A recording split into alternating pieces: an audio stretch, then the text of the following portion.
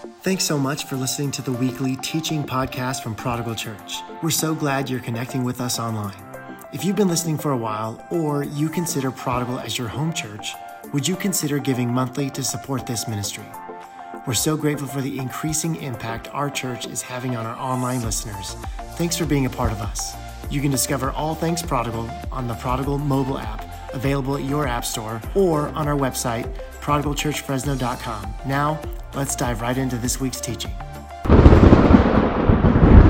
I am the Lord thy God, which have brought thee out of the land of Egypt, out of the house of bondage. I have spoken much too soon, put my hand over my mouth.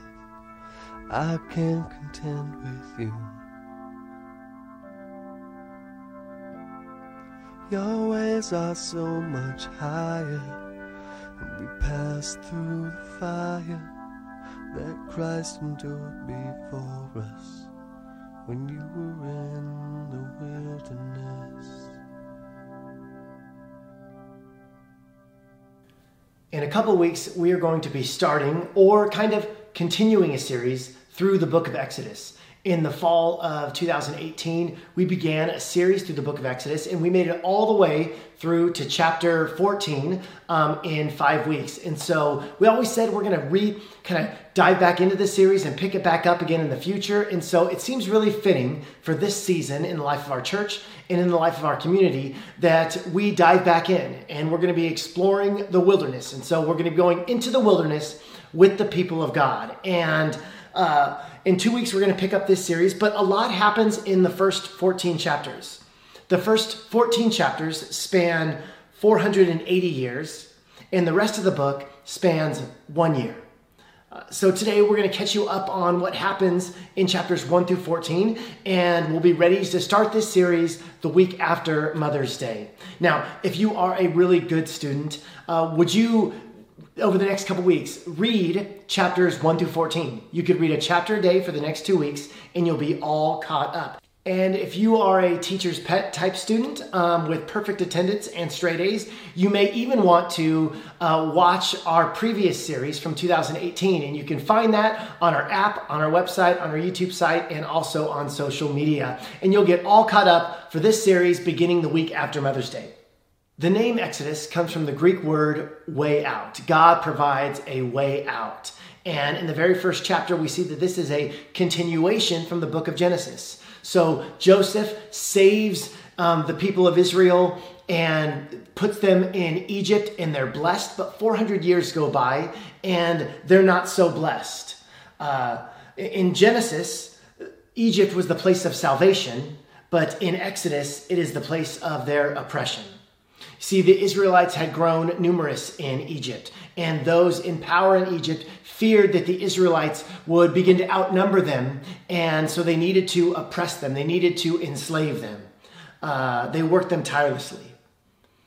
But that didn't work. That didn't keep the numbers down. And so then Pharaoh comes up with another idea. He orders that all the midwives execute any newborn male Israelites.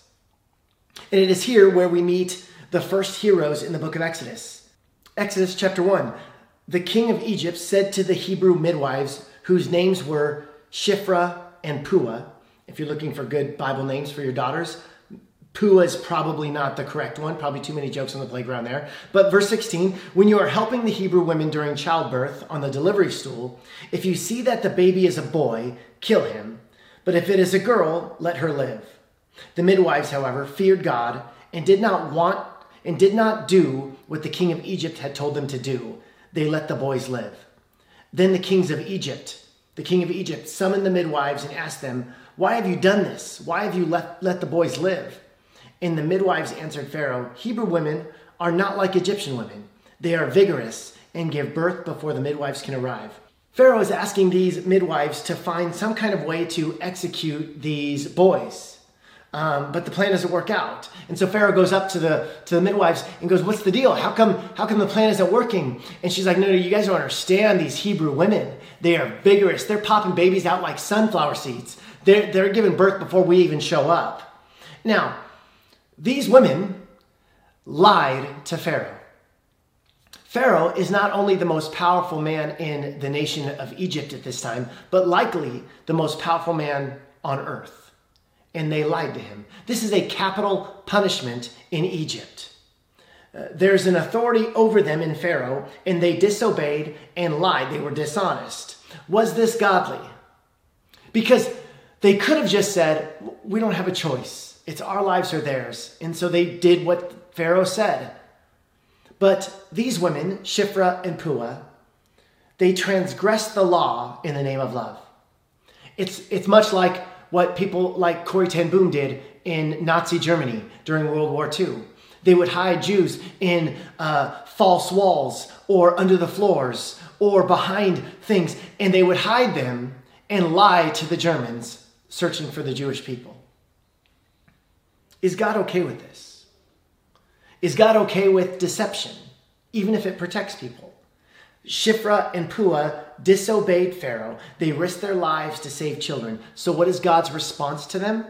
Look at verse 20. So God was kind to the midwives, and the people increased and became even more numerous. And because the midwives feared God, he gave them families of their own. God blesses them because they didn't save themselves. They lie to put themselves in actually greater danger.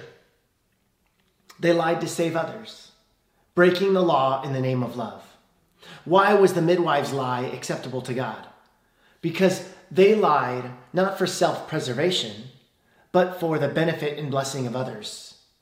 There are times when a rule may be broken in order to love others better. But if our focus tends toward what can I get away with, what kind of rule breaking can I do, then our hearts are probably not fully submitted to Christ. If our mind is set on loving others, then whatever, and when we act out of that motivation, whatever we do will be in line with the law of God, whether it lines up with the letter or not. Make it your mission to love others as you love yourself, and you will fulfill the law. Love will always lead us to the right moral decisions. Pharaoh now is even more determined. So he makes it a law that every Hebrew boy that is born must be thrown into the Nile River. The Nile River was the source of life in Egypt, and now it becomes a source of death for Israel.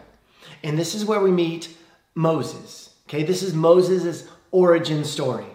And it is a great story. Moses' mother gives birth to him, and then for fear of his life, she's able to hide him for 3 months. But when she can hide him no longer, because babies are loud and babies are crying and babies need to be fed. And so she gives him to God, and she makes a basket, and the Hebrew word is ark. And she places this ark with her son inside of it in the Nile River as he floats downstream. Moses' older sister Miriam is walking through the fields, following the basket as it goes down. She sees her baby brother. She's praying for her baby brother, and she's watching. And then as the basket gets caught into some reeds, Pharaoh's very own daughter, the princess, sees the baby, realizes it's a Hebrew child, and feels sorry and takes pity on him. And Miriam, quick-thinking Miriam, she says to the princess of Egypt, "Would you like for me to get a Hebrew mother to be a wet nurse for this baby?" And she says, "Great idea." And Miriam, who does she go get? Yeah, she goes get her mom. She gets her mom. The woman who never thought she would see her baby boy again now is able to feed her boy from her breast for the next 3 years, and Pharaoh is going to pay for all of it. It's beautiful. Can you see the hand of God beginning to move amidst the slavery and oppression of Egypt? Pharaoh's own plan to bring Hebrews slavery and death is now being used to bring someone who's going to bring them life and freedom. And now the Bible then fast forwards to when Moses was 40 years old. We don't know what happens the next 40 years while Moses is raised in the palace. Does he miss his old mom, his birth mom? Does he remember her? Does he resent the fact that he's Hebrew, surrounded in a palace of Egyptians? does he fully understand all of this? We're not told the answers to any of these questions. All we're given is one incident when he's 40 years old, and it's a pivotal story and a turning point in Moses' life. We read this in verse 11. One day after Moses had grown up, he went out to where his own people were and watched them at their hard labor. He saw an Egyptian beating a Hebrew, one of his own people. Looking this way and that, seeing no one, he killed the Egyptian and hid him in the sand. Now, what is so significant about this Egyptian taskmaster beating a Hebrew? Moses grew up in the palace. He certainly had seen this before. Egypt was oppressing all of Israel, and they worked him hard. So he saw this numerous times. What broke, what snapped in him at the age of 40 that didn't happen before? Again, we're not told. And the next day we discover that word has gotten out. The Hebrew that Moses had saved blabs, and he tells others. Now Moses now fears for his life. Verse 15 says, when Pharaoh heard of this, he tried to kill Moses, but Moses fled from Pharaoh and went to live in Midian, where he sat down by a well. See, the jig is up. Gone are the tasty delicacies in the Egyptian palace. Gone is the comfy bed and the servants who waited on you with every word every day. Gone, never again. For the next 40 years, he will live in the Midian desert. And the life of Moses can be broken up into 3 sections of 40. For the first 40 years, he lived in the palace of Egypt. For the next 40 years, he lived in the Midian desert. And for the next 40 years after that, he wandered with the people of Israel in the wilderness, of which we're going to be exploring 2 weeks from today in our new series, Into the Wilderness. And so now, in this story, Moses is entering the second season of his life, this next 40 years. He is rejected by Egypt, but he's also betrayed by the Hebrews, right? The Hebrews told on him. They blabbed. They didn't keep it a secret. It was difficult for them to see Moses as a rescuer when, in fact, he had been an oppressor for 40 years. And so they didn't trust him. He is alone. He's without community. He is wandering in the Midian, asking the question, who am I? Who is God? He spends the next 40 years of his life in Midian. In the past of being an Egyptian prince becomes the past. He slows down. He becomes a shepherd. He raises a family. This is a far cry from his palace until one day, while shepherding on a path that he had traveled thousands of times before, he sees something that he had never seen before. A bush in the distance is on fire, but it is not consumed. And so he goes to inspect it. And when the Lord saw that he had gone over to look, God called to him from within the bush, Moses, Moses, and Moses said, here I am. Do not come any closer, God said. Take off your sandals, for the place where you are standing is holy ground. Then he said, I am the God of your father, the God of Abraham, the God of Isaac, and the God of Jacob. And at this, Moses hid his face because he was afraid to look at God. A question I've always had, even when I was younger, is why does he got to take his shoes off? Right? Like, it brings me back to when my parents would tell me after playing outside for hours and trying to get back inside, they would say, take your shoes off. They would yell at you. You're tracking dirt everywhere. But here, Moses is in a desert and there's dirt everywhere already, right? Like, what's going on here? Removing your shoes was and still is a sign of reverence in the ancient Near East. Nearly all other religions have this practice of removing your shoes before worshiping. Why doesn't Christianity? Well, because everywhere we go, it's sacred. The first place that is called holy in the Bible, it's not a tabernacle, it's not a temple, it's not a tent of meeting, it's a patch of dirt in the Midian desert. Now, taking off shoes was a way of honoring the host. And as Christ followers, we don't remove our shoes, but we should be walking with barefoot hearts. How can you honor and bless the people at your workplace? How can you have barefoot hearts? Like, from walking from the parking lot to your job, with each step you're proclaiming on the asphalt, this is holy asphalt. The carpet in your house, that's holy carpet. The playground your children play on, that's a holy playground. That's holy ground. The whole earth belongs to the Lord, and his presence isn't confined to a church building. So as followers of Jesus, we walk the world with barefoot hearts, honoring God with every step we take. What would happen with the normalcy of our day if we would believe this and live this out? That every place we walk, that every hallway we take is holy ground, that it's sacred, and that we remember that as we take these steps, that this place is holy ground. And often when we read this scripture, we think of God asking Moses to take his shoes off because we think of it's kind of like a barrier, right? He's holy, I'm not, so I need to take this seriously and remove my shoes. And I think that's true, but I think you can also see it the other way. The sandals of Moses were the actual barrier between he and God. And God asked Moses to remove the barrier between him and Moses. So the shoes were actually a literal leather barrier between him and Moses. And God says, remove those so that we can be close. It's not just keep your distance, I'm holy. It's also, let's remove what's between us. Allow your feet to be in direct contact with this holy place that I am appearing to you in. So in this holy place, with Moses' sandals removed, he tells Moses to go before Pharaoh and say, let my people go. And Moses gives him several reasons why he's not the man for the job. Lots of excuses. We too make a lot of excuses. God wants us to do something. God desires something. God raises up this conviction or this inner stirring within us. And we make excuses why we're not the right person, why it's not the right time. And Moses, he had plenty of them. Sometimes we think I'm too young. Sometimes we think I'm too old. I'm still not ready. I'm still new following Jesus. I'm too busy. I don't make enough money. Have you ever used the phrase, I would if I could, but I can't, so I won't?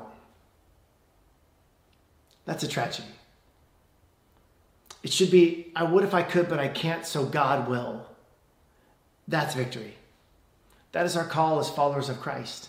I would if I could, but I can't, so I won't. That shouldn't be in our vocabulary as Christians. No, I would if I could, and I can't, so God will. This is what we see in the life of Moses.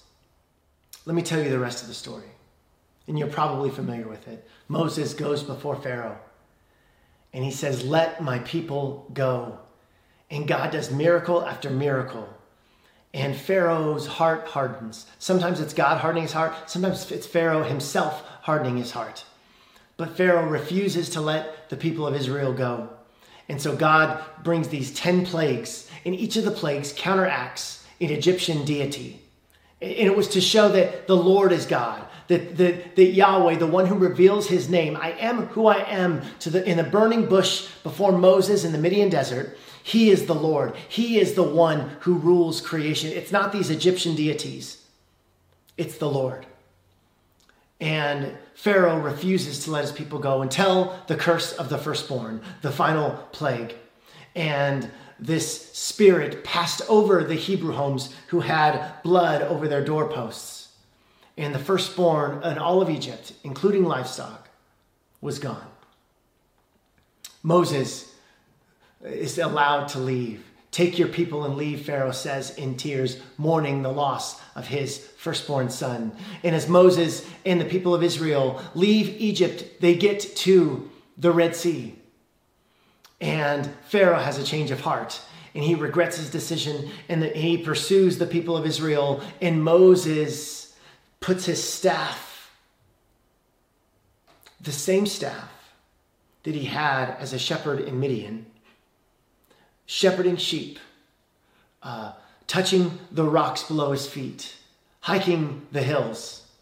He places in the Red Sea, and the waters pass, and the people of Israel pass through on dry land. They exit. There's an exodus. And as the Egyptian army follows behind, the waters collapse on them, crushing the hope of Egyptian victory. And the people of God cross into the wilderness. Now, this is the pivotal story in Israel's history. The Passover is to be celebrated every year. The story to be told at fire pits from 2,000 years ago, 3,000 years ago on. As Christians, as Christ followers, the story doesn't end with the people of Israel passing through on dry land. No, there are countless connections between this story and Jesus. And specifically the Passover lamb. Jesus isn't just the Passover lamb. He really embodies the whole story, right? He becomes the firstborn slain son. He doesn't show up on the scene and repeat the Exodus. He doesn't go to Caesar and say, Caesar, let my people go or I'll kill your firstborn son. No, he becomes the firstborn son as a sacrifice to free people. In Exodus 12, in giving instructions for the Passover lamb, they say specifically to don't break the bones of the lamb. And in the Roman process of crucifixion, which happens 1,500 years later, in order to speed up the dying process, they would break the legs of the victim to put all the pressure on their arms. And this is fulfilled in John's gospel, that Jesus is the Passover lamb and his legs weren't broken. Look at John chapter 19. It says, now it was the day of preparation, and the next day was to be the special Sabbath. Because the Jewish leaders did not want the bodies left on the crosses during the Sabbath, they asked Pilate to have the legs broken and the bodies taken down. The soldiers, therefore, came and broke the legs of the first man who had been crucified with Jesus, and then those of the other. But when they came to Jesus and found that he was already dead, they did not break his legs. Instead, one of the soldiers pierced Jesus' side with a spear, bringing a sudden flow of blood and water. The man who saw it has given testimony, and his testimony is true. He knows that he tells the truth, and he testifies so that you may also believe. These things happen so that the scripture would be fulfilled. Not one of his bones will be broken. This is a fulfillment of the Passover lamb. The Passover lamb points to the ultimate sacrifice and freedom from slavery that we find in Jesus 1,500 years later. In the Hebrew culture and also in ours, bones represented someone's soul, someone's essence, someone's spirit, someone's heart. When someone is trying to communicate something, they say, I feel it deep down within my bones. There's something there that Jesus was killed, but his bones weren't broken. His spirit wasn't broken. You couldn't break his soul. His essence was still strong and intact. And it's still intact today. And so I feel that it's so fitting as we look at the Passover, we look at the sacrificial lamb, as we look at how the blood brought freedom for Israel. Jesus' blood brings freedom still today. And so we're going to take communion together. And communion is this thing that Christians have been doing for the last 2,000 years. It's called communion, the Eucharist, which means good gift, the Lord's Supper. And the bread represents Christ's body broken for us, and the blood represents Christ's blood shed for us. And it shouldn't only remember God's deliverance on the cross 2,000 years ago, but God's deliverance for his people from Pharaoh 1,500 years ago. God always hears the cries of the oppressed and leads us over our enemies into the promised land. So God, I pray in Jesus' name as we take the bread and take the cup, that we would remember your sacrifice, you as the pure and spotless lamb, whose bones were not broken, whose spirit was not crushed, even in the midst of gruesome crucifixion. So Father, we pray in Jesus' name that as we take these elements, that you would help remind us of your sacrifice. In the life of sacrifice, we too are called to live. In Jesus' name, amen. Take the elements as you feel led throughout this next song. I want to thank you so much for joining us online at Prodigal Church Fresno. We've got some exciting things planned for Mother's Day next week. So we want to encourage you to invite your mom, invite your grandma, invite your great grandma. We're going to have an amazing time together celebrating moms and women. And we've got some incredible things planned. So don't miss it. At 10 a.m. next week, live and in person. We've also got some great stuff planned for our online service. We can't wait to see you. Have a great week. Peace in the Middle East.